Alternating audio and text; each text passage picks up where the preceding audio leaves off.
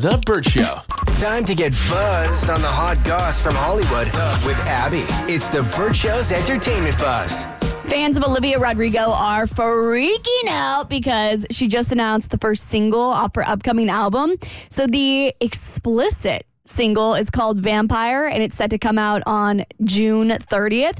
This lines up perfectly. She already had a countdown on her website that ended on, of course, June 30th. Everyone else thought it was going to be a new album. Me, being a smart person, knew it was just going to be a single. So, to all the people on the internet who got that one wrong. Stupid people. Abby's smarter. So, a press release came out that talked about the track and what it's going to sound like. They didn't give us too much details on what the actual lyrics are going to be on, but the press release says it's going to have a sense of maturity, it's going to have bold confidence, and Vampire is poised to begin an exciting new chapter for Olivia. Obviously, people are looking to make a Twilight connection with this because Vampire. Olivia is actually a big Twilight fan, so Twilight's been interacting with her a lot on Twitter, and even not Jacob Lautner, Taylor Lautner commented on her Instagram and said, "Kay, who bit you?" Because the photo of her for this single, it's just like a side profile picture with a big Band-Aid on the side, like where a vampire would bite you. Gotcha. So it's very, Clever. very cheeky. Mm-hmm. Okay, Kelly Clarkson, she's getting candid about why she pushed off divorcing her husband for so long. So in a recent interview, she talked about how there were a couple of things at play. The first was that she thought she could work through it, but then she said it had to do a little bit with pride as well. Definitely, as someone who grew up in the South, I could say it was a little bit taboo for, divorce in the South, I think, is definitely different than how it's treated throughout the rest of the country. So I can totally see where she's coming from. Yeah, for sure. I grew up in a very, traditional suburb, and just about everybody I knew had parents that stuck it out. Were they happy? I had no idea. Right. Yeah. Rather be miserable together than, happy apart. And there's the cliche, we're staying together for the kids, which I realized after my divorce is not a great option at all. If you handle the divorce well. But I totally identify where she's coming from. Your pride's wrapped up in it. Also, I don't know that there has ever been anything in my life where I felt more depth of failure than when we both admitted that our marriage was over. Just the sense of failure sent me right into depression.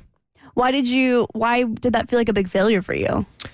Why did it feel like a failure? Compared to something else in your career, why that specifically? Kids involved. It's much more personal. I mean, I know that there are people that take the positive angle on it and saying, I don't see it as a failure. I see it as a learning experience. Well, for me, it was a failed marriage, man. I mean, yeah, we made 2 great kids. There's nothing wrong with that. That's for sure. But in my eyes, it wasn't successful because we got divorced. That was a big failure, man. And to admit that and to live with it was, as I said, it's the only time in my life I ever really felt depressed. Oh, I'm sorry. I've always It didn't happen yesterday. I've always wondered if people felt like it was harder to watch your parents have to go through a divorce or have never seen them together. Because I've never seen them together.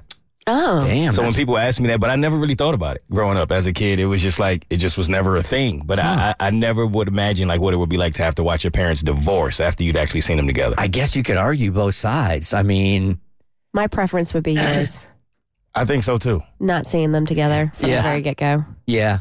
Because there's so much stress when you're watching your parents and the marriage deteriorate. Excuse me. No matter what age you're at, I think maybe not being around it all the time might be slightly better. You can't miss what you've never seen. Maybe. Yeah. There you go. Mm-hmm. Yeah. Kelly also said that after her divorce, she said that she felt like she became a far better mother. So it is interesting that there's that big argument that you want to stay together for the kids. She says that when I was more honest with myself, I was able to be more honest with others, and it just made her a better, more emotionally available person for her kids. Okay, Billie Eilish did something she's never done before. So she's known for her very lax style. Her outfits are never super revealing. She even once made a comment that she has this tattoo on her chest, and she's like, fans are never going to see it because it's on my chest.